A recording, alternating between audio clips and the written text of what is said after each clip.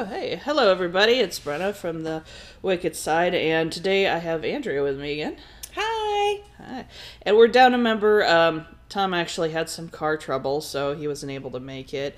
Also, at this point, I'm very behind in getting episodes up. Unfortunately, I just haven't had the time to finish editing them, and they're very long. So they will be coming, of course, at the time that you hear this, they'll already be up. But that's my explanation for it, so...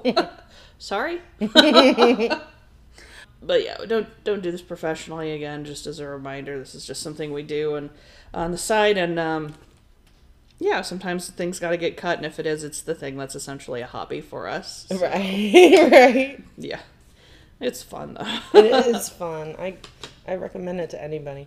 Mm-hmm. You know, it's like, start a podcast. It's fun. Yeah, and that's the thing. I hear it all the time. It's like, oh, everybody, has a podcast now. And I'm like, yeah, it's fucking fun. It is, yeah. Yeah. Like, that's like saying everybody, wants to ride a roller coaster now. Well, yeah, it's fucking fun. Yeah, it's like everybody's got a YouTube channel, everybody's got a podcast. It's like, yeah, that shit's fun. Yeah. Why wouldn't you? Yeah, yeah. It's just cool to do it. It's fun to have that kind of set of skills and to be able to say you do it. Mm-hmm. You know? I agree. So, but yeah, it's something I think is kind of funny is that people are just all, I don't know, uptight about it sometimes. And it's like, chill. Just chill. Let people have things. I know. Let people enjoy things. If you don't like it, don't listen to it. Nobody's forcing you. Yeah. That's what they always say. It's like, if you don't like it, turn it off. Exactly. Yeah. Exactly. It was like, it was Ricky Gervais had this thing where he was talking about people who leave shitty comments, like in social media at all. Mm-hmm. He said it's never made sense to him because it's literally like walking up to somebody's house, knocking on their door and saying, I don't like you, I don't want to talk to you. Right, that's a good point. And he goes, you didn't have to be here at all to tell me that. Yeah, that's true. You just could have ignored my existence and we would have been fine. Yeah, that's true. I'm like, yeah, it's a bizarre concept to me. I guess if you put it out there, you gotta be willing to take it, you know? Yeah, at the same time, it is a weird mindset. It is a weird mindset. I need to tell this person that I specifically sought out that I don't like them. It's like... Yeah. You're a stranger, and I hate the way you talk. Yeah. It's like, okay. Yeah, you look weird and your mother dresses you funny. I don't know. It's it's kind of like kid drama in a way. Like when you're a kid. Very high school. Yeah. It's like, I don't like you. It's like, all right. Yeah, so the interest of full disclosure, so everybody knows, I'm hungover right now. I'm very hungover, and I'm just going to be honest about it. It was my husband and I's anniversary, and we went to see my favorite comedian, Matt Bronger, because he was in Grand Rapids. So we actually got to go see him. Brilliant show. The opening acts were amazing. One of them was Danny Redwine, and I can't remember who the other guy was, but he was also very, very funny. And we had a great time. So, like I said, the only downside I was telling you about that earlier was the couple that went to the comedy show only to sit at the bar and talk through it. That's annoying. Everybody else was there to watch. Yeah, I'd be like the only ones in the room, too, that are assholes. It's oh, man, y'all know. Everybody was turning to glare at these people. Like, shut the fuck up, Karen. I don't care about maybe they were, really bad at picking up, public cues from the audience. No, she knew this. Because every now and then she'd go, oh, people are looking at us again. We should be quiet. Oh, so she liked it. Yeah, she was doing it for attention. Yeah, I get it. It was clearly for attention. Yeah. Oh, that's so bad. Maybe that's why that date was so boring, was because this guy was like... It was the most boring, small-talking bullshit. Yeah. It's like, listen to the comedian. He's funnier and way more interesting than either of you two. So let's just do us all a favor. You guys go screw her by the dumpster. Exactly. And then you'll be good. We can enjoy our evening. You guys can get your little thing on and everybody can be good. It's obvious you want to bone. Go bone. Right. Just go bone. Let the rest of us enjoy the show. Put us out of our misery. We traveled 2 hours to come see this show. Crazy. So just don't be a dick. And it was one of those things just don't be a dick. Yeah. You know? You guys can talk, just go talk quiet, you know? Yeah, exactly. Don't try to compete with the comedian.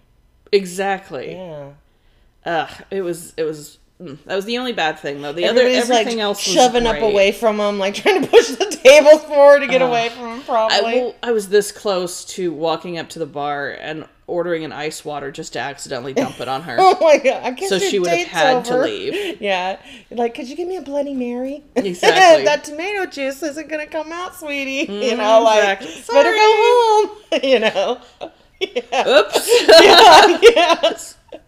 Totally unrepentant, though. I wouldn't have felt bad about it at all. You wouldn't have, and they probably would have thought it was hilarious. Yeah. The guy in front of us, though, I thought he was going to blow his top. Like, it was really funny because Scott and I are both looking I can see other people, but he's like, he kept looking over and he's going, shut the fuck up! And we're like, thank you, sir. Yeah. But she's like pretending she doesn't hear him like, doing get this. That guy a drink. Exactly. It's like, oh, sir, you're my hero. Yeah. But otherwise, it was a really good night, though. That's He's awesome. a really good performer. He's really funny and he's really personable. And I got to meet him after the show. I actually gave him some of the dick stickers that I make, and it was like a point of pride that I made a comedian laugh. And yeah, I'm like, I think that, and you got pictures of it too. I did. Just proof. Yes, yeah. the guy he had a guy there who was like, he would take people's cell phones and take pictures for everybody. Yeah. I just expected him to take pictures of like. Yeah. You know, but he actually did get pictures of me giving the stickers to him. I And thought I'm that like, was so neat. I didn't know he had done that. I'm like, dude, you're the coolest. Yeah. So props to him for that. That's awesome. But yeah, the whole thing was just so much fun. So worth it. That's so It was good. so worth it. But yeah, we stayed a little bit afterwards, and I had a few drinks. It was my anniversary, and yeah. It was a fun 2-hour ride home. Well, for me. Yeah. Poor Scotty had to deal with me going, dude, you don't understand how much I love you. You don't get it. He goes, no, baby, I understand. I love you too. And I'm like, no, you don't understand. That poor man has the patience of a saint. He's like, okay. I would have left me on the side of the fucking road. He's like patting your hand. I know, honey, it's okay. Yes, he's like, let's get you some food, Right. sweetie. And I'm like, you were the best man You're like, on the I planet. love food too. Wherever it's good, you know. Exactly. But by that time, everything was closed, so I think the only thing we could get was, like, gas station food, which is disgusting. Yeah. You're like, and, like, now that I'm sober and I'm remembering it, I'm like, oh, that shit was gross. I'm like, did I eat a hot dog on the way home? Like, what are you going to get at a fast food? You know, like at a convenience store? It's like, man. I fucking put in my body. It's like, instant regret. Yeah, like, instant, As soon as I was sober, I was like, oh, I regret everything I did. Right. Anyway, we should really get into it. We're 25 minutes in and we have not discussed our topic as normal. We don't get there. Yeah. Anyway, so today we're actually going to talk about the case of Pollyanna Klaas. And this one is scary. Yeah. This one scares the shit out of me. It's very scary. So many ways. Yeah. It's such an unusual case, too, because it's like when you think about things, even as being a little girl, you don't think what happened to her would happen. Yeah. Because you think people, I'm with people, you're protected. Exactly. You know? Exactly. So I'm just going to get into it, but I think we all kind of harbor this belief that children are relatively safe in our own homes. Yeah. Some children might be more active than others and do things like construct elaborate ladders out of furniture or toys. Right? All those terrifying things. Like, yes, my child. Yeah, your child is definitely on that list of constructs things at home that make you scared. Very, very. Or, you know, they'll clean out the top drawer so they can sit in it to watch the TV that's on the dresser. Oh my gosh. Yeah, I could see. Did she do that? She did that. Oh I have pictures. God. Oh my God, that's hilarious. She had been too quiet. Oh, it yeah, was one of those things. Right. I was making dinner, yeah. and I'm like, she's been quiet for a solid 20 minutes. Why? Oh, man. So I walk over to her room, which was really close to the kitchen, and I like look in, and she is sitting in the top drawer of her dresser, which thank God How did she get up in anchored to the wall. Oh, good point. Oh my God, I didn't even think about that. Yeah, because it was an old tube style TV on top of it. Oh my God, I bet you were like, no. I was never happier that we anchored something in my life. That's smart. So yeah, but her clothes everywhere. Yeah, she didn't give a fuck. She just threw that shit like confetti all over her room, and was sitting in the top drawer watching the TV like inches from it, and I'm like, how is that good? Yeah. That can't be good. Yeah, no. That's not quality entertainment. No, that's hilarious. You're watching the dots move on the screen that close. Exactly. But yes, that's usually the worst as a parent that you have to worry about with your child being in danger in your own home, you know, or sticking things in sockets, and that's why you get all the little plastic pluggies and all that shit. But that's typically the only danger that you really consider. Yeah, we don't even have kids, and it's like we got like a thing on the basement door, one of those knob things, just because it's like it'll make it harder for anybody to open the door, fall down the stairs. You know what I mean? Yep. Well, and even then you got a dog, and dogs are not bright either. No. The only time she went down in the basement, it's so funny. Like one day I went down in the basement, I turned around, and I'm like, "What's that on the floor?"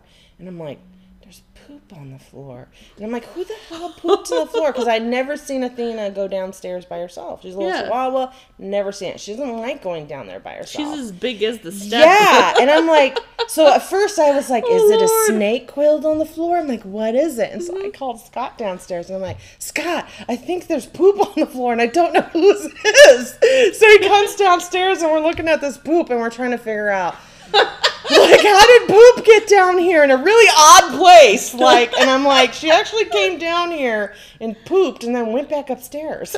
Like, she was sneaky about it. She's only done it once. And I was like, I'm sorry. And it was a day that I had to leave, and I didn't have time to put her out before I left. And so I was like, Scott is going to do it when he wakes up. And then it was like, she was like, nope, no, I can't wait. So I'm going to go hide it in the basement of all places because the door was open. Oh my god, it's like hilarious. So funny. I was like, what is that? It scared me at first because I was like, is that just a coiled up snake? It was like this little I was like, I think it's poop. But I can imagine, yeah.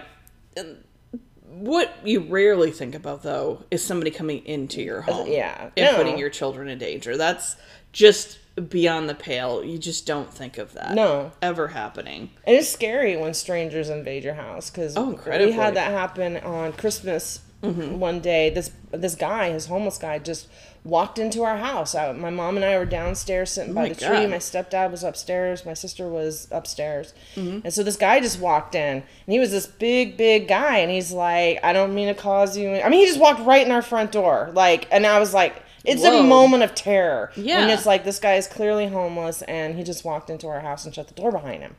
And he, like, took his hat off, and he was like, man, I'm just really sorry. I'm really hungry.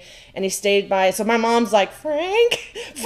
You know, I could hear in her voice. Like, she was freaking the hell out, right? And he comes downstairs, and so my stepdad talks to him. He gives him, like, a sandwich and some money and packs him on his way. But it was like that intrusion. Yeah. At first is very scary, because I'm like, this is some unknown stranger who just walked in our house. And it's not like he knocked on the door. No, he politely waited outside. No, he walked right inside, and the door was shut. Oh. And it was like, it was Christmas, and it was like, I remember I was like, oh, and then it was like, okay, it's okay. He's not going to hurt anybody. He's just trying to get some food and money, you know? Yeah. So it was like, you know, but I was like, man, That's still terrifying. Yeah, it's terrifying. Oh, I don't like it. I don't like it. No. I was like, man, I'm very paranoid about locking doors ever since then. Yeah. Yeah, because it's like, you just have to lock your door. I'm that way anyway. I'm the person that, like, once I go to bed, I have to know that the front door is bolted. Yeah, I have my routine, too.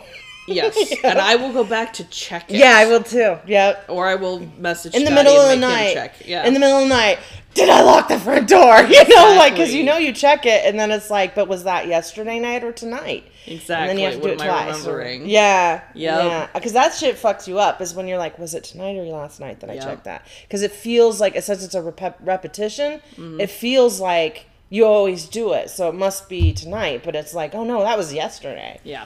This happened on October 1st of 1993. Pollyanna Klaas with her friends was having a sleepover, and they were trying on costumes for Halloween in Petaluma, California. Which, I don't know why I like saying that so much. Petaluma, yeah. Yes, that's just a fun word to say. It is a good name. It is. But there's a lot of good names in California, but Petaluma is an interesting name. Yeah, it's just fun. Just fun to say. But the night became horrific when a man burst in wielding a knife. He tied the girls up. He put pillowcases and duct tape. Well, he put duct tape over their mouths, pillowcases over their heads. But before he obviously duct taped their mouths. He was asking them a bunch of questions. Asking them, like, who was home and how many people were there and where the valuables were. But he didn't actually seem interested in any of the valuables. Polly at one point in time had told him, hey, there's some money over here. Right. And he basically ignored her and didn't go look for it, didn't go retrieve it or anything like that. Exactly. Well, I'm sure they were. Yeah. I'm sure they were. That's a bad sign. Yeah. I mean, he wasn't even going to make it appear to be like a robbery. No. I mean, you know what I mean? Like, not even to cover his tracks or whatever, that is a robbery with a hostage. Like, he literally didn't take money. No, he didn't take anything. Yeah. Other than Polly. Yeah. And that's the horrific part of it. After questioning him and terrorizing him, scaring these poor girls. How old were they? Polly was 12, so I'm imagining the they girls were were around that age. Yeah, all about that age. Now, after questioning them and everything like that, eventually he takes Polly and he tells them, count to 1,000, and by the time you finish, I'll be back with her. And he never came back. Right. So he took this poor 12-year-old little girl in her bare feet and nightgown out of the house while her mother was sleeping in the next room. Right. Now, I want to make this very clear. So it was a slumber party, right? Yes. They weren't her siblings, I don't think. No, it was a slumber party. Yeah. Her sibling was there. Her sister was in the house. Okay, yes, okay. I couldn't remember if it was like her friends came over or if it was like a slumber party with her sisters or... No, her sister was asleep in another room. And it was her and 2 friends. Okay. So 3 girls total. Right. And like I said, the mother was in the next room sleeping, and I want to be very clear on this. We in no way, shape, or form are blaming the mother. I think it said something like she took a sleeping pill or something. Yes, and so it was really late at night. She had a bad migraine. Yeah. So she did what every normal person does. Yeah. Because you never think anybody's going to come into your house to take your child. Especially with a house full of people, you feel safe. Exactly. You think that, the kids are all together, they're going to look after one another. Yeah. But the last thing you think is some nut job's going to come through your window. No. I think she was divorced or separated from... She was separated from her husband at the time. He wasn't there. No, he wasn't there. And he was... living somewhere else. He was quickly cleared. Like, it was very obvious he had nothing to do with it. Yeah. And by all accounts, that was the one thing... they saw the guy who took her. Yeah, they saw the guy who took her. Yes. Yeah. So he was never even considered a suspect, had nothing to do with it. Yeah. As the girls worked themselves out of the bindings and rushed into Polly's mother's room, which I believe her name was Eve. And they woke Eve up and they told her everything that happened. She calls the police immediately. Yeah. Police come down and they just started the process automatically of trying to gather forensic evidence. Right. But they didn't have a lot to work with at the time, They just didn't have the resources or the equipment, to gather much in the way of forensic evidence. Right. Even though they were trying to. Right, yeah. From everything that I researched, they tried very hard to do everything right. Right. So they were focused. Yeah. And the FBI got called in, and... Again, in what seems to be kind of a rare thing, they were cooperative. Yeah. They were very cooperative with one another because the police knew that the FBI had resources that they didn't have. Right. Right. I guess one of the officers who they were interviewing, because everything that I researched, my main source of information is actually, and you can find it on YouTube, a documentary, The FBI Files is the name of the channel, and the documentary was about Pollyanna Klaas. And it's like 51 minutes long, I think, 52 minutes long, somewhere in that area, and it was very good. It was older, but it was very good, full of a lot of information. I may have watched it. There's a lot of information about Pollyanna Klaas out there. So there's lots of documentaries over the years. Yeah, it's been 30 years or more. So like it was 91. Yeah. So yeah, time flies. It does. It does. Yep. It's crazy to think about. Yeah, but especially in like this case, because stranger abductions are very, very rare. Yeah. When you look at the whole scope. Yeah. Most child abductions are done by family, estranged family members, things like that. It's very rarely a complete stranger who abducts a child, or it's a family friend or something like that. But just to have somebody randomly off the street pick your house. Yeah, it's weird. For whatever fucking reason.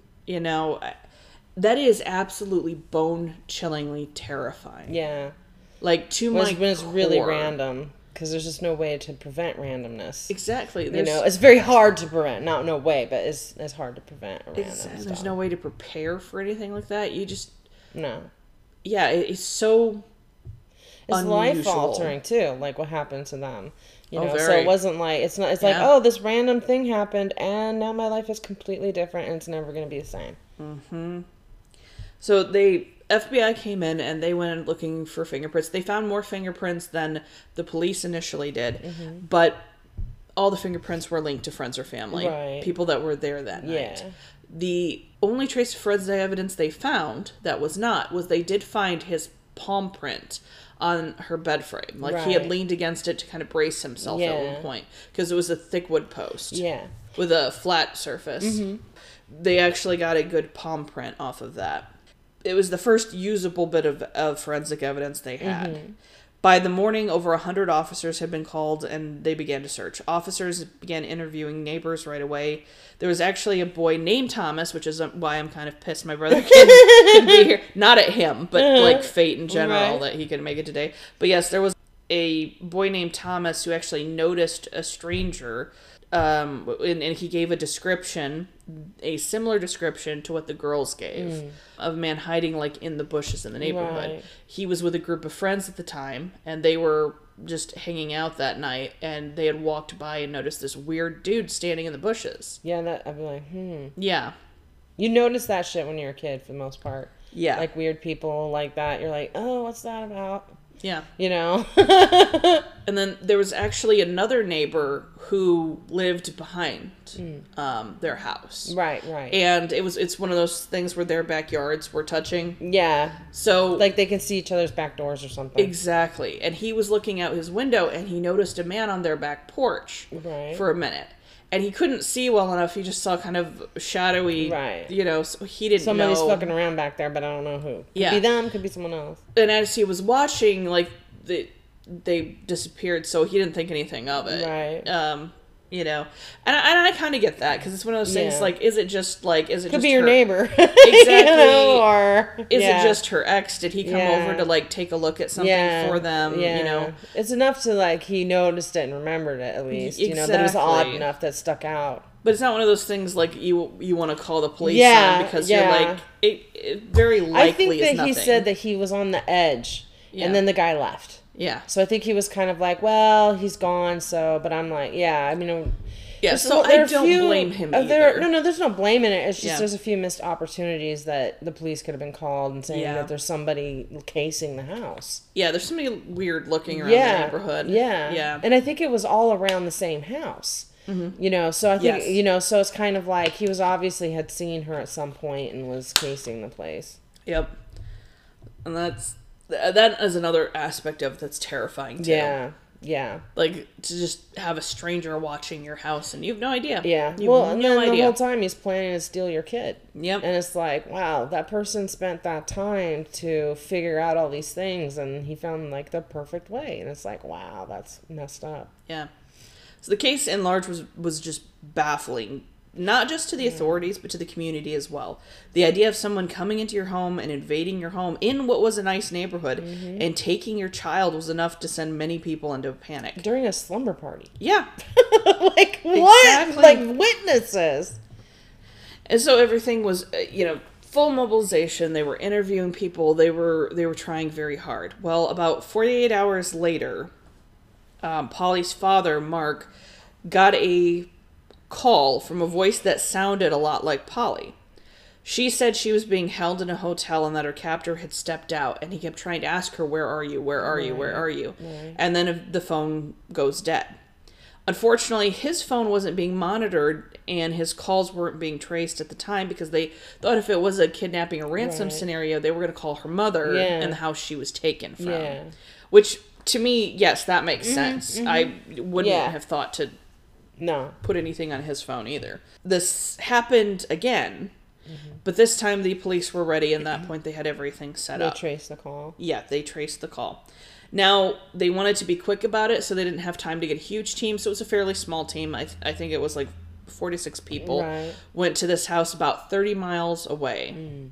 and they conducted a raid. Right. You know, more or less. Broke down the door, everything.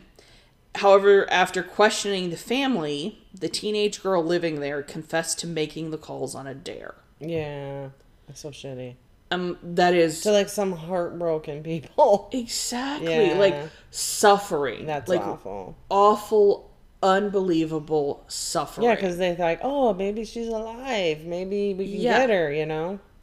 And to do that, like, there's nothing funny about that. No, it's not funny. I don't, like, how twisted and sick do you have to be to even think something like that is funny? Yeah, because it changes the entire investigation if they think someone's alive versus, like, they could be I mean, it just changes what they're looking for. Yep. They think they can negotiate or that she can get away or whatever, you know? Not just that, it takes up time and money that the officers could be spending to find this person. Yeah, and instead, they have to take that time and money to chase down this bullshit. Yeah, I agree.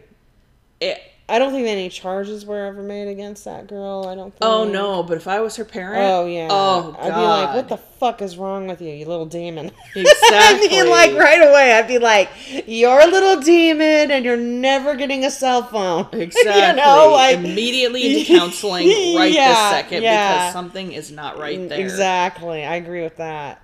And wasn't it more than just, like, that one incident of some fuckery like that? Yes, I actually have another one after this. It's just that thing, like, teenagers can sometimes be the worst. Yeah. And the fact that they didn't realize this was fucking wrong. Yeah. How? Yeah. Like, how? They're kids. Kids are stupid. Yeah, they're just dumb. Like, some kids are just dumb. Like, some kids. Not all kids, but some kids are very impressionable. Yeah. Yeah. And I think she was kind of close to the age of Polly. She was. Yeah, so I don't think... It wasn't like she was some 17-year-old. I think she was, like, around Polly's age. Yeah. The second one that you brought up was actually a young man who was around the age of 20 who was calling and pretending to demand a ransom. Well, was trying to demand a ransom. He was trying to extract money from a suffering family. That's how some people are. Like, going through one of the worst things a human being can go through. And like, maybe I can get some money out of this. Yes. It's just so cruel. Rated him. I think he did get charged. So cruel. I think you're right. He did get charged. That's so cruel, though. Oh, unbelievably. It's callousness bordering on soulless. It's going to make the cops nuts, really too. They're like, oh, how many God leads? Yeah. And then this seems like good. And then it's like, no, it's just an asshole. And for the most part, I'm very big on officers de-escalating a situation. But in this case, it's been like everything I can possibly throw at you, I would be throwing at you. Yeah. Like everything. Yeah. Everything. I agree with that. That is unbelievably heartless. Yeah. It baffles me. Anyway, November 28th, 1993, they got their first real lead. Police were called to the home of a woman who noticed strange items on her property after, I believe she had lumberjacks or something, like clearing out some trees. She might have, yeah. She had like a really rural property. Like, yeah, she had very rural property. And I think she'd seen a car. Yes. Like before then. So I think the car thing, she ran into somebody and she was like, this made me suspicious or something. Yep, I've got that in there, yeah. So when they went to her property, they found a hood, like the pillowcase. Mm-hmm. The police. Yep. They found a girl's pair of tights that had been knotted and had hair in it, and some tape and strips of fabric. The strips of fabric used to tie up the girls that night. No. So they actually went over the forensics in this, and you could actually take the strips and lay them out and match them up. That's pretty interesting. Yeah. So you could They're like, this is definitely from the same cloth that was from their house. Exactly, right? Yes. So from what I understand, what had happened is he had actually been sitting in his car and was cutting the strips with a knife right before the incident. So he had these ready. Right. There's full intent here. Yeah. You know, there's no question. Yeah. You know, what he meant to do. Well, I think they made the point of saying that the scissors, because he brought scissors, that was their ability to say he showed intent. Yeah. To, like, he planned it, like, if he, so which is weird, that it comes down to a technicality like that. Like, rather than, like, he's lurking around the house for days and people see him. It's the scissors that legally proved intent. Exactly. But, like, just, you would think the act of just sitting there cutting strips of fabric like that would have been enough for intent. Yeah, right. You know, it's obvious. Mm-hmm. Common sense, like, right. But yes, the same woman who had called to the property, she did notice something the night that Pollyanna went missing. There was her babysitter, actually, was driving along the road, and she noticed a Pinto that had broke down on the side of the road. Mm-hmm. And she had slowed down to check to make sure everything was okay and to see why they were out there. Right. Because the road didn't really lead anywhere. No, it's a driveway. Yeah. So it's like a really rural gravel type driveway. Yeah. That leads up to a fence that I think then leads onto her property. I think it's something kind of like, there was some fence. Like, there was some kind of gate. Yeah, because there was like a phone. Where the she called. Yeah. So she had slowed down and she cracked her window just enough to talk to him and find out, hey, like, what are you doing here, man? Like, what's going on? And he's telling her, oh, my car broke down. And he kept trying to get her to get out of the car. Yeah. And she refused to get out of the car. And that is smart. Yeah. That's very freaky. Smart. Every alarm bell in her head went off. And she did not step out of the car. So she drove on with him still yelling at her, trying to get her to stop. Mm-hmm. And she made her way to the nearest phone, which I think was at the gate you were talking about. I think she went to a gas station. Something like that. I can't remember. I just think there was a gate for some reason where his car was at. So it was I'm just not on the sure. side of the road. Or maybe it's just side of the road then. Yeah. So it was a gas station. Yeah. Yeah, it was a little ways down. Yeah. So she stopped. She called her employer, which was the woman who owned this property, and told her, hey, there's a weirdo on the there's street. this guy. In your property. Yeah, and he's just hanging out. Yeah. You might want to call the police, something like that. Instead, this woman's ballsy as fuck, I have to say. Yeah, what she did, I was like, this lady is somewhat nuts. Yeah. Like, in my personal opinion. She got her child. Yeah. Put her child in the car. Yeah. And got a baseball bat and drove down there to confront him. She's got balls, I have to say. She was like, get your ass in the car. We're going to go figure this out. I'm like, man, that was dangerous. So in the documentary that I watched, and this is why sometimes I get things confused, because there'll be different stories between different resources. Right, yeah. So in the documentary that I watched, they said that he wasn't there. That when she drove by, he wasn't there anymore. It was just the car. Yes. But in another article I read, they said that she saw him, but she chose to drive on. Oh, right. So I don't know which one is true. Yeah, I'm not sure either. But anyway, she did drive past the Pinto. Mm-hmm. And she went into town, and there she contacted the police. The police drove out. Mm-hmm. Now, this is the part that gets really, really sad. Yeah. So there were multiple channels for the police to be on, and this particular police group didn't get the memo about Polly because they were on a different channel. Right. I think there's some debate whether or not they would have even heard it had they been on the right channel, too, because I think there was some kind of, like, they're not sure that they would have connected it, I guess. Yeah. Well, they had the description of the car out by then, from what I understand. Okay. So they know to be looking for it. But they didn't know. They didn't know that this little girl was missing. They didn't know to look for this kind of a car or a man fitting this description. Right. So, they got a notion, though, that something wasn't quite right here. Mm-hmm. They had no way to arrest him because they didn't really have him on anything. He was just stuck on the side of the road. Exactly. The only thing he did was he had opened a beer while he was standing in front of the officers, and they're like, you can't do that. That's crazy. They made him dump his beer out. Yeah.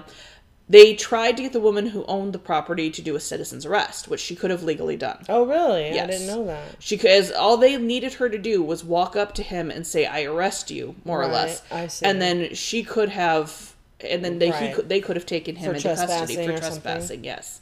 She would have needed to say that, though. Mm-hmm. She refused. So... She didn't know. Nobody knew. She didn't know. It's just some guy stuck... Why would you do a citizen arrest on a guy that's stuck on the side of the road? Yeah. Acting shady, though. Right, I get the acting shady. Everybody was like, something's up with this dude. Yeah. So anyway, the police officers towed him out, got him off the side of the road, got him going again. Right. Followed him off her property, and then they split. Right. So... But after that, Yes. Yeah. It's up to history to decide, right? Mm-hmm. Yeah. However, they did collect all his information. So they had a name. The name Richard Allen Davis, who had already been arrested at this point for 3 other kidnappings. How? I don't even know. How? On all of children. I don't know. How was this man allowed to ever leave the prison system? I don't know. After the first one. Yeah, I don't understand it. So if there's any failure or blame to go outside of him individually, it's the system that thought it was okay to let him out after once. I don't understand any of that stuff. Like, people who are repeated, like, sexual assaulters or, you know, like, they are a threat kidnappers. To society. It's like, I don't understand why they keep letting them out all the time. That so often in like serial killers and cases like that, they have long established records. Yeah. And the system just keeps like chewing them up, spitting them out, chewing them up, spitting them out. A little worse for the wear every time. Yeah. You know, but with the knowledge they gained from other criminals to be a better criminal. Better criminals, yeah. It's like criminal school. Exactly. Yeah. And that's what a lot of prisons and they just boil down to, is they're just criminal schools. Yeah. You know, it's awful. And it blows my mind. So his mother, Richard Allen Davis, actually lived in Petaluma. They arrested Davis on an outstanding warrant for a DUI. When they went to pick him up, however, he wasn't home initially. But a deputy had him pulled over while he was on his way home. Oh, wow. And recognized that his car and his description fit what they were looking for. So he held him there until the arresting officers could get there to take him into custody. Which was like, okay, yay, you know. Somebody followed through. Yes, yep. The girls recognized him from a lineup with no trouble at all, despite him having shaved off his beard. He still left the creepy porno stash, but, like, shaved off the beard, apparently. One of the officers in the case was really smart about everything, and he started immediately building a rapport with him, trying to just kind of make him comfortable so he'd talk to him. Initially, he wasn't responsive to that, you know, which, understandable, you know, but it's good that he put it out there and tried to build that. And it did actually pay off in the end. So Davis continued to deny responsibility. He, at this point in time, didn't realize they had the palm print. Right. Yeah. And he didn't realize that they could match up the fabric. He's an idiot. Yeah. It was, very much. Very much. It wasn't until a friend came to visit him in prison and told him, dude, it's all over the news. Oh, right. They have your palm print. It's been matched to you. Right. That and his friend was telling him, you need to confess. You need to tell them where this little girl is. Right. Which, like, props to his friend for that at the least. Like, your friend's a dirtbag. I don't know why you're friends with a dirtbag in the first place, but if you're gonna be friends with a dirtbag, at the very least, you know, he had the, I don't know if it was any kind of sense of honor or anything like that. With the wherewithal to at least go to his friend and be like, listen, dude, it's over. It's just over. Quit. Exactly. You know? Let them have their child. You know, this is not okay. No. You know? So he got in contact with that officer and confessed. Now, his story isn't entirely credible, isn't entirely believable. No. They think there's a lot of things that are wrong with it. Yeah. Namely, he claims to not remember the abduction at all. Oh, really? Yes. He was claiming he was on all these drugs. He remembered casing the house. He remembered wanting to break in. He claims to not remember actually breaking into the house and abducting Polly at all. His claim is that basically he kind of came out of a stupor driving his car and realized he had a little girl in his car. Oh, right. And I'm like, and he's like, I think I remember him saying, I didn't remember what I did to her. Yeah. So she had to die or something. It's like, what? Yeah. You know, like, okay, your first instinct is, well, I don't know what I've been doing, so murder it is. Yeah. It's like, okay. It's like, sir, that is not a good logic leap there. No. That's problematic thinking. He was a big piece of shit in many, many ways. Huge. So it's like... Huge. It's not surprising that he would say that. Yeah. It wasn't the only hole, though. He claimed also that night where he was stuck on the road, he claims that he had taken Polly into the woods and basically left her in the woods when the car was breaking down because he didn't want anybody to come across him with her there. Right. But police, and from what I understand, the forensics points to her actually being dead before that point. I've got a lot of I honestly believe that they are just, because the way that death is, like, they can give hours, right? So I understand when they say that, oh no, she was dead before the police interacted with him. I think that's a kindness to the police. Because there is no way that they can pinpoint that she was dead within... We're talking about an hour. Yeah. And they're saying... And usually, like, death frames are like 4 to 6 hours. Within 4 to 6 hours, this person was dead. They don't know. Because the condition of the body or whatever... It's like they don't know. And I honestly believe that them saying that she was dead before the police pulled him out of the ditch is like a kindness to the police. Rather than, I think they can't, there's no way. It's not that specific. To the police or to the woman. Right, exactly. Property it was. I mean, and I just think it's like a play where they're just saying, well, she could have, it's just them being so specific about it. Yeah. I realize that it's not that narrowed, and I think that it's more trying to make a kindness to these people who didn't. Yeah. And it's honestly, who knows? They did say that they do speculate that she was dead by that point. They're not saying anything concrete. They can't prove it She could be, she could not be. And I think that they're just trying to make that it seem like, you know what?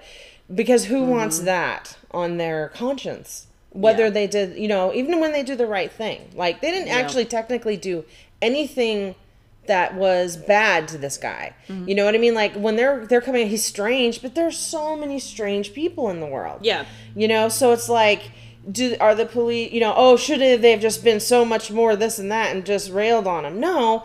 They were trying to react appropriately to what the situation that they thought it was. And I think that, you know, whether this lady's like, you know, yeah, I could do a citizen's arrest, but now I'm entangled in a court thing for a dude that was stuck in a ditch by my driveway. Yeah. You know, so I can kind of see where people are like, it was weird, it was odd, but I don't have any reason to think that other than that. And there's a lot of people in this world that you meet that you get a very bad vibe off of. And you're like, this is a bad vibe. This person's done something. I don't know what it is. But you can't do anything because you're like, they're just odd and they just give you that bad feeling. Exactly. And then sometimes somebody just gives you an odd feeling. Not necessarily a bad feeling, but an odd one. And that's, like, how you get into problems, like, with the police interacting with people with autism and things like that. And not recognizing. They know something's off, but they don't know what it is. Nope.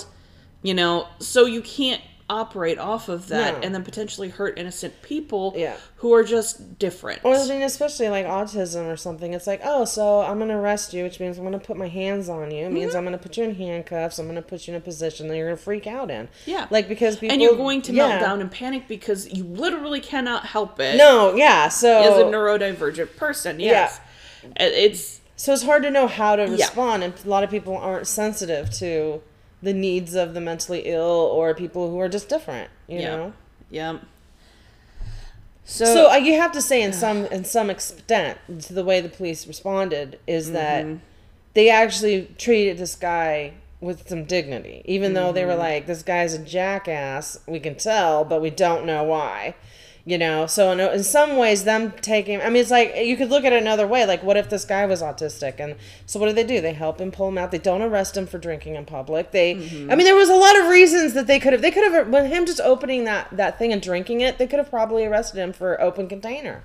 Yeah. You know, but they didn't. And so it's kind of... You know, it's sort of this double-edged sword. Damned if you do, damned if you don't. You know, and in this case, they would have been better off having had arrested him, maybe, you know. Yeah. At that point. At the time of Pollyanna's murder, he had been sentenced to 16 years in prison, but had managed to get out on parole. And, of course, that led to a heavy criticism. Right. You know, to the justice system at that point. Right.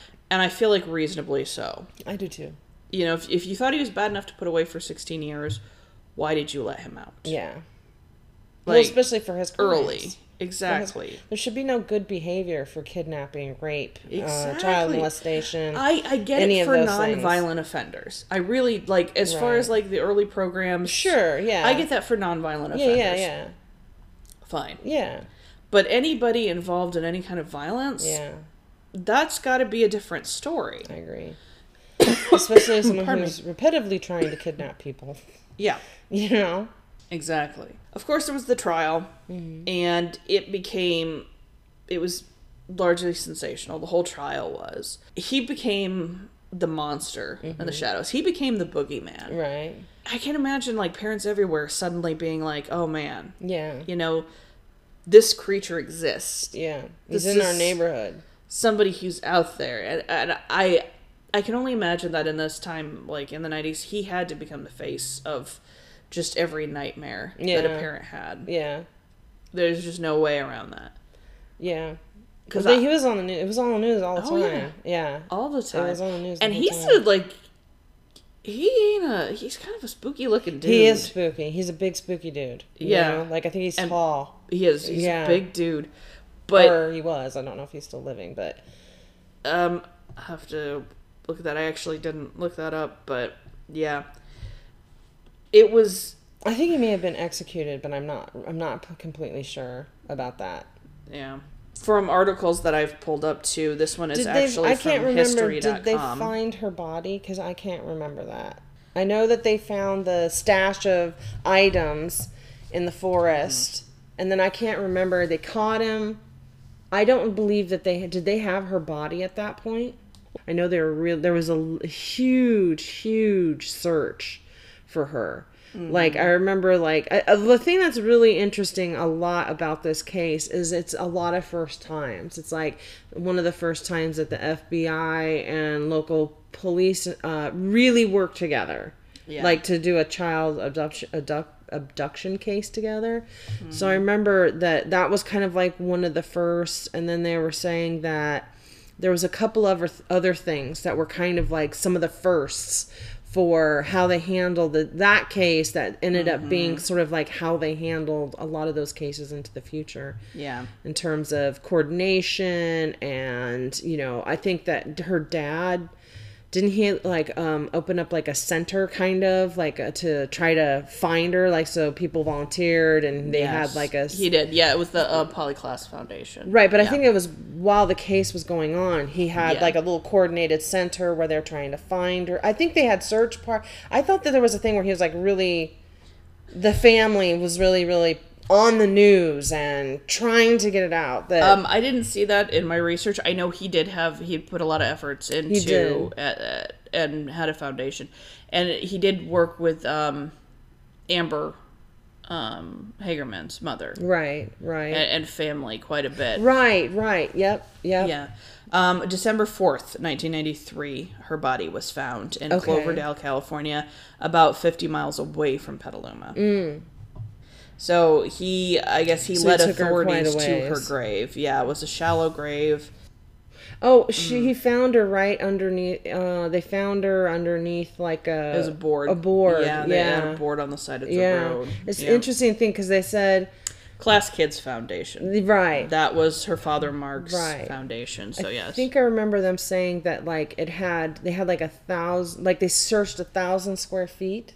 Remember, like on foot, like they had so many people searching for her. They were able to like search like I can't remember if it was 1,000 square miles or 1,000 square feet or whatever it was, but like it's just the idea that it was like, oh, it's just in this field and there's this there's like some sort of, it was like a like plywood. It was like it was a sheet of plywood. It was like she was under a sheet of plywood just out in a field. Yeah. You know, and it was like, wow, that's so messed up. Sadly, Polly had been strangled to death, which just an awful way. Yeah. And I can't... Yeah. A child, terrified and alone. Well, and I think he tried to rape her too. I think they don't know if he actually raped her. Her body was too bad of shape. And he basically said, "Well, I tried, but it didn't work out." He claims he never did. Right. That's his claim. Yeah. But again, it's changed. Yeah. So at one point in time, you know, he alluded to that he might have, but he's never just come out and said. And then if anybody tries to, like, hey, you did this, he's like, oh, no, there's never anything sexual. And it's like, Yeah, he's basically like, I blacked out, there's a girl in my car, I better kill her. Yeah. It's like, what? You know, like, even if that is the case, how does that make any sense? Yeah. He claims to not have had any plans to kidnap anyone either, which I also find very hard to believe considering he'd kidnapped 3 other people. Yeah. I was like, your MO doesn't say that. Plus, you brought scissors with you. Yeah. And there's, like, pictures of him in the courtroom, like, he's giving scary. the people middle finger, like... Oh, he's a douche. He's a big asshole. Absolutely no remorse whatsoever. And the fact, too, I mean, he walked past the sister and the mother's rooms to get to that one. Well, I think that he specifically wanted Polly. I don't think the others interested him at all. Yep, and that's what a lot of people think. They think that he was casing the house and he saw her and specifically narrowed in and targeted her. I think so. And is there any way to 110% ever prove that? No. Does common sense dictate yes? Yes. I was like, I don't think you need to. I think it's pretty clear that, what he was doing. Exactly. Is he the guy that lived across the street, or is he just no? Okay, no, I can't remember. That one was Megan. That was Megan Kanka. Okay. Yes, and that was also somebody who had been He had like multiple convictions against him already for child molestation. He had many victims, and it's like, again, why is he out? Because clearly he's going to keep doing this, right? He's already done it multiple times. Like, I don't understand. Why? Like, at least keep him in prison forever. He clearly cannot function in society. No. Without being a threat. No. And it's the same with this guy. Yeah. Clearly could not function in society without being a threat. So why was he out on the streets? Yeah. I don't because the United States is like, well, you serve your time. It means that you are, as long as you serve your time, you're just like everybody else. And I'm like, really, in reality, it doesn't really work that way. Yeah. So now I actually want to get onto the reason that we kind of ventured down this dark rabbit hole is to talk about how the laws affected it. And her parents really advocated, because like me and you and probably everybody listening, it's the same thing. Like, why the fuck was this guy ever let out? Right. This is the whole thing that everybody keeps coming back to. And for good reason. Yeah. So this eventually led to what's known as the 3 strikes law. So I have pulled up on Stanford Law the 3 strikes law, and I'm just going to read it from that. Again, this is you can find it at law.stanford.edu/3 strikes basics. And I'm just going to read straight from there because, again, this is something that I don't want to screw up. So, in 1994, California voters enacted the 3 strikes and you're out law in response to the tragic murders of Kimber Reynolds and Pollyanna Klaas. And again, that's the other fucked up thing about researching this. I just keep coming across more and more kids that this has happened to. I had never heard of Kimber Reynolds. No. And then there was another one, Vicky. Let me take a look here at my notes. There's like a rabbit hole. Vicky Hoskins. Vicky Lynn Hoskins. The more you look, the more there are. Yeah. Yes, and that's what it was. I just keep finding more and more. Yeah. And they've all affected different laws because the parents immediately lobby and be like, hey, we need help. Come on, guys. Yeah. You do better. Yeah. And most of it seems to be along this vein. Yeah. Of like, why are repeat offenders with violent histories constantly getting let out? Right. And then are either unsupervised right. or very little supervision. They're just lost. Yeah. And then they hurt people and then everybody acts surprised. Yeah. It's like, this was all building up to them killing somebody eventually. So it's so frustrating. It's just to see this over and over and over again.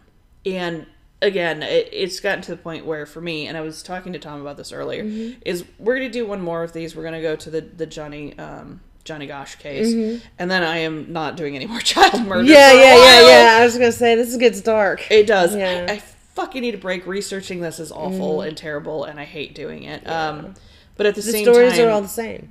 Yeah. They're all the same. They you know, essentially. Little details are different, but they're typically all the same. Exactly. You know? Yeah. But going back to this, the three strikes law. The law imposes a life sentence for almost any crime, no matter how minor, if the defendant had 2 prior convictions for crimes defined as serious or violent by the California Penal Code. Right. So the official ballot materials promoting the original 3 strikes law, the sentencing scheme was intended to keep murderers, rapists, and child molesters behind bars where they belong. However, today more than half of the inmates sentenced under the law are serving sentences for nonviolent crimes. So that's what kind of comes into the controversy behind this law. I fully agree with the violent offenders. Mm-hmm. The nonviolent offenders, why are they there? Yeah. Well, I think it's... The problem with that law is that it was used in a way that it wasn't supposed to be used. So it put in people who may have had like some kind of altercation in the past. I mean, it's not a good law. It just wasn't. It caused a lot of problems, and it didn't fix the issue of kids being abducted at all. Yes. It's not a deterrent. So what they found is that the 3 strikes law was not a deterrent. It doesn't stop people from kidnapping children.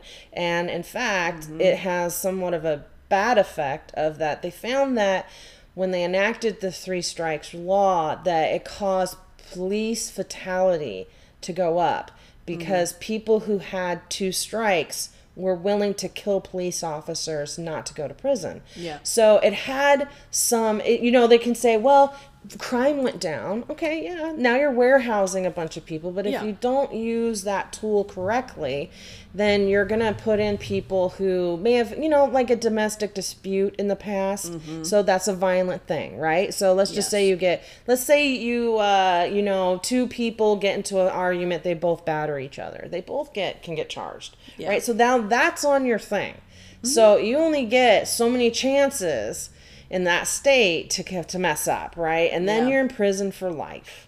And it's like, they had people, that's one guy who took a bicycle out of the trash, like a dumpster, prison for life. A guy who stole a piece of pizza, prison for life. And these were people who may have had a violent offense in the past, but it wasn't like... It wasn't a violent offense that put him away. It wasn't a violent offense that put him away. Yeah. So the problem is... So it feels like at this point, like it's being abused. Yeah, it was, and I think they threw it out. I don't believe the 3 strikes law is still enacted. I believe that they ended up having to throw it out because there was just, again, filling up the prisons with people who it was not applied to correctly. Yeah. So that same article has this in it, which I actually want to read because it's interesting. Statistics from the California Department of Corrections show that the law disproportionately affects minority populations. Over 45% of the inmates serving life sentences under the 3 strikes law are African American. The 3 strikes law is also applied disproportionately against mentally ill and physically disabled defendants. California state auditor estimates that 3 strikes law adds over $19 billion to the state's prison budget. And that right there, that's why it was abused. That's money. Because this for-profit prison system is bullshit. Yeah, I mean, if you can spend 40 to 50 grand on an inmate for the rest of their lives every year, that's expensive, And as we said before, basically at this point, American prisons are just schools for criminals. Yeah. They're not about rehabilitation. No. At all. No. They're not about The United States gave up on rehabilitating criminals a long time ago. They don't care. It's all punitive now. Yep. But I mean, I get it. I mean, I understand it's like nothing works. Education doesn't always work. Punitive, it doesn't always work. Like, sometimes people are just evil. Yeah. So this does have a little bit, too, about what you were talking about. In 2012, voters overwhelmingly enacted the 3 Strikes Reform Act, Proposition 36, to address the harshest and unintended consequences of the sentencing law. Bullshit that it's unintended. Right. Sorry. No, I believe that was totally intended. It's completely intended. Prop 36 eliminated life sentences for non-serious, non-violent crimes and established a procedure for inmates sentenced to life in prison for minor 3rd strike crimes to petition in court for a reduced sentence. In order to win a reduced sentence, a court must find that the prisoner no longer poses an unreasonable threat to public safety. Prop 36 was the first voter initiative since the Civil War to reduce sentences of inmates currently behind bars. Right. Yeah. This was one of those where, like, the Amber Alert has done so much good. And I actually almost got into an argument online with somebody yesterday about that because they had said that the Amber Alert doesn't work. No, we have plenty of proof that the Amber Alert system works. They say it doesn't work? Well, they're saying, oh, I don't get the alerts on my phone or blah, blah, blah. Well, that's your phone. Yeah, that's your phone. Yeah. Yeah. They're on everybody else's. I get them on mine. Yeah, I get them on mine. All the time. Yeah. So I don't know if it's something in your settings personally, but don't blame the Amber Alert system. That is a wonderful system that has done so much good. Why would you, I mean, like, number one, like they said, 900 kids or whatever have been rescued because of the Amber Alert situation. And I'm like, so where is your thing other than it doesn't work on your phone that it doesn't work? It was in reference to I can't remember what it was. It was something else that was being done to help retrieve children. And they were praising this, but trying to knock the Amber Alert system at the same time. That works and I'm like, look, work them in tandem. Yeah. You don't need to be an asshole about something that's already been proven to work to feel smart. You know, well, that's what it comes down to. I can see people fighting over the pedophile list. Like, I can see them being like, well, you know, it's online, people can attack them, they know where they live. So I can get where there's some people who are like, it's a complicated situation. You know, knowing where pedophiles live and then people going out and victimizing them is an issue. Yeah. But at the same time, I'm like, well, you know, you lose your privilege to be a private person if you fucking hurt children. Yeah. You know? And that's kind of where I'm at with it too. So get this, I just scrolled down a little bit, and this is the last paragraph in this article, but I think it's crazy interesting. The first 8 months of its enactment, over 1,000 prisoners were released from custody under Prop 36. That's crazy, yeah. Of these inmates released, the recidivism rate stands at less than 2% charged with a new crime. That's actually unbelievable, to be honest. That's a really good recidivism rate right there. Exactly. 2% unusual. But it's proof that they were putting people that were not dangerous to society behind bars. Yeah. Proposition 36 has saved California taxpayers between 10 and 13 million. And if the reform is applied to all eligible inmates, it is estimated that California could save almost $1 billion over the next 10 years. Yeah, that's crazy.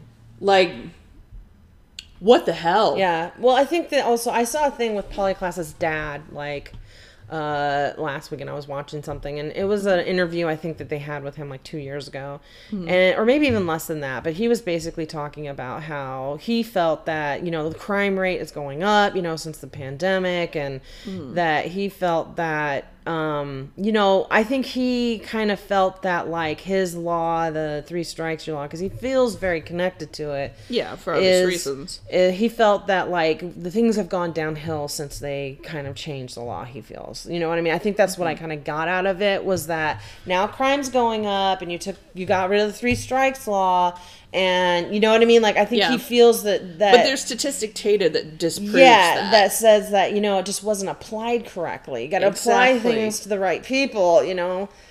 It can't be just... I get his reasoning. I get his feelings about it. You know what I mean? Yes, I understand why he feels the way he does. I do too.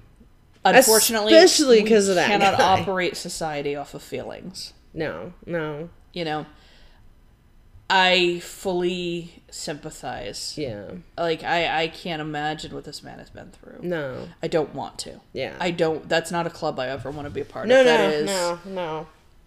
And again, I think I said this last time, it's just one of the shittiest clubs to be a part of. Oh, yeah.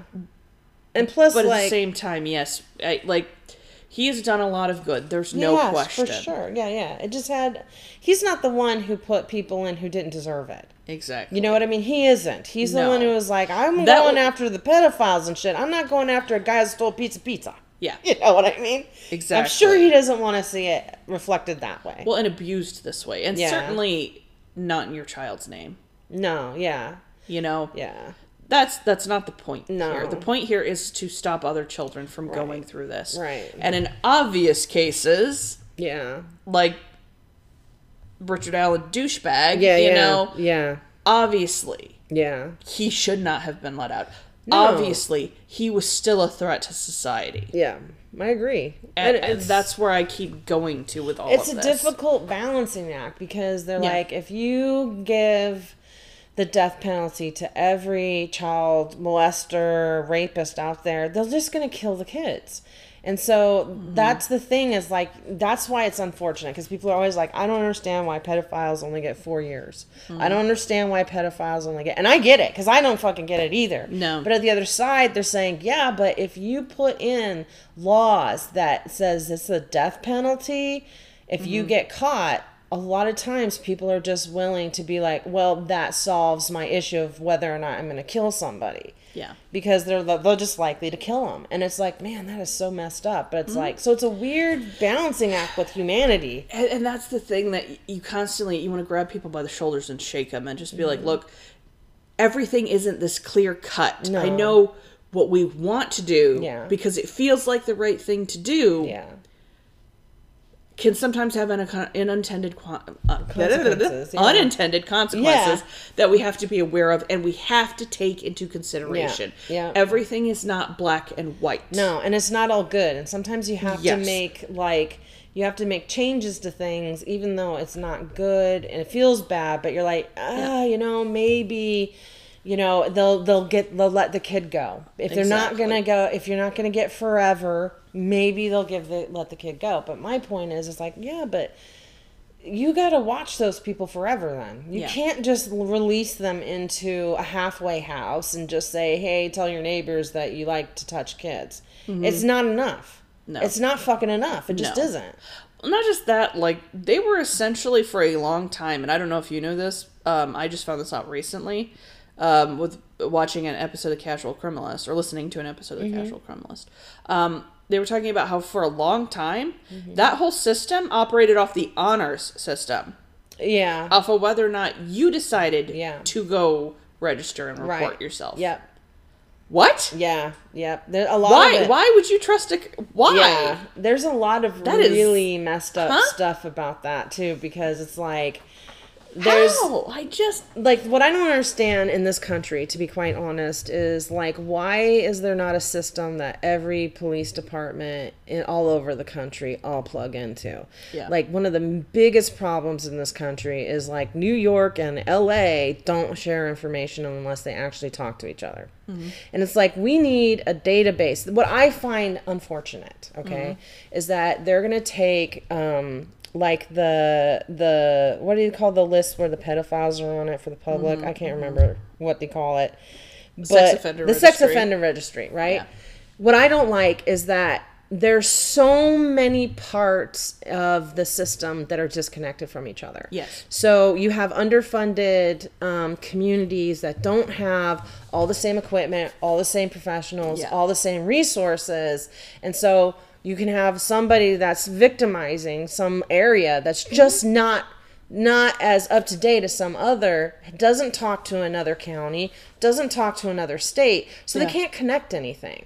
So what I find disturbing is that the police will rely on the lists that of like, oh, they look at the list. Yeah. And I'm like, you should have something better than that. This is for the public, right? The police should have some database that is just for them that the whole country can access. Yes. If you're a rapist, if you're someone who caused severe bodily harm, if you're a child molester, there are all these things that needs to be on some database that the police, that they can all over the country can connect with. Be allowed to just move.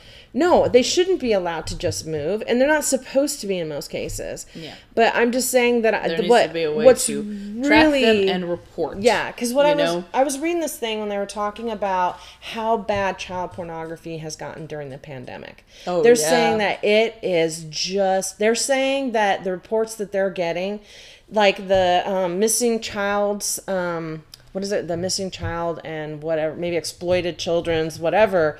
They're the main ones in the country that look for dark web, open web, whatever, and they're basically saying, hey man, most of anything 1%, that's all we get. Yeah. 1%. We get 1% of the people. We get 1% out of the millions and millions and millions and millions of things that I think they said they had like 50 million reports that like in a year.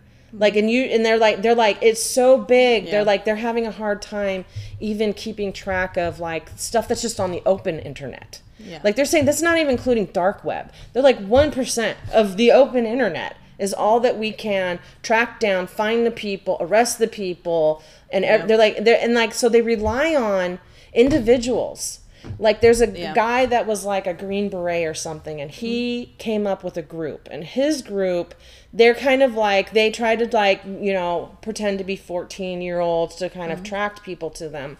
But they came up with a system. And so their system has like information on it between like this, and this, and other police departments can connect up into their system if they have the appropriate money to make the, their system work with their system, right? But there are places that can't afford it.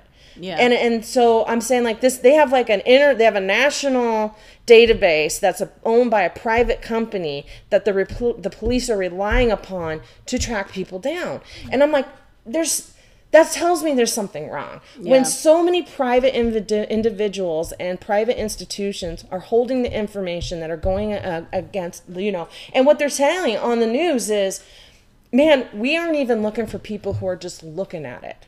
We're not interested in that. We're interested in people who are going to leave their house and go somewhere and do something about it. Because it's so bad, they're not even worried particularly. Like, if you fall into their trap, they'll take you, right? Yes. If you make it easy, we'll take you. But they're like, it is such a bad problem that it's like they don't even... It's like the police can't even handle the problem. Yeah. The FBI can't handle the problem. Yeah. It is such a bad problem, and it's getting worse and worse and worse. And I'm like, man, that tells me that the United States government and the people in it don't care. Yeah. If private individuals have to come up with the systems, with the tracking stuff, with the lists, with all this other shit, it's like, that's not the police. That's private individuals. But and they need more. Private individuals don't care. Right. Because we've seen that and we've heard it plenty, where people will put up like giant red flags in their speech about things. Yeah. And everybody's like, oh, well, he's a good guy. He's a good guy. Yeah. Yeah, he said something a little off color. Right. But it's like, no. Right. If it pertains to children at all, like, that's not acceptable. Yeah. It's not acceptable. No. It's flat unacceptable. No. And until people get comfortable with calling other people out and saying, hey, that's fucked up. Yeah. That's a child. What I go back to, though, with this is, again, I think it's got to come down to society holding each other accountable and stop making excuses. Yeah. Like, it's got to come down to people stop saying, well, he's a good guy. No, he's not. If he's doing these things, he's not a good guy. If he feels these things, he's not a good guy. Yeah. If he's saying these things, he's not a good guy because he's your bro, or you had a drink with him a couple times because you guys hung out and you had some good memories. Right. It doesn't mean he doesn't have a private life. That's exactly. And or she, whoever. It's not just men. Exactly, yes. It doesn't mean that person is a good person behind closed doors. Right. And if they put up those red flags, we have got to, as a society, be more aware of those red flags. Yeah. Keep better track of those red flags and correct the behavior when we see it and be like, hey, no, that's not acceptable. Maybe you lose your freedom. Yeah. Other men who hear a guy say, well, if she's bleeding, she's legal. Yeah, it's need like, to step forward. What the fuck's wrong with you, dude? Exactly. Shut the fuck up. They need to step forward and they need to say, no, that's not acceptable, man. That's a child and that's not funny. What we keep coming back to over and over again is that we just need to do better. Yeah. The laws need to be written better. I agree with that. Like, if you're kidnapping people 3 years, why the fuck are you, or 3 times, why the fuck are you walking around? Laws even need to be written better. Everything needs to be we just need to do better as a society. So, but yeah.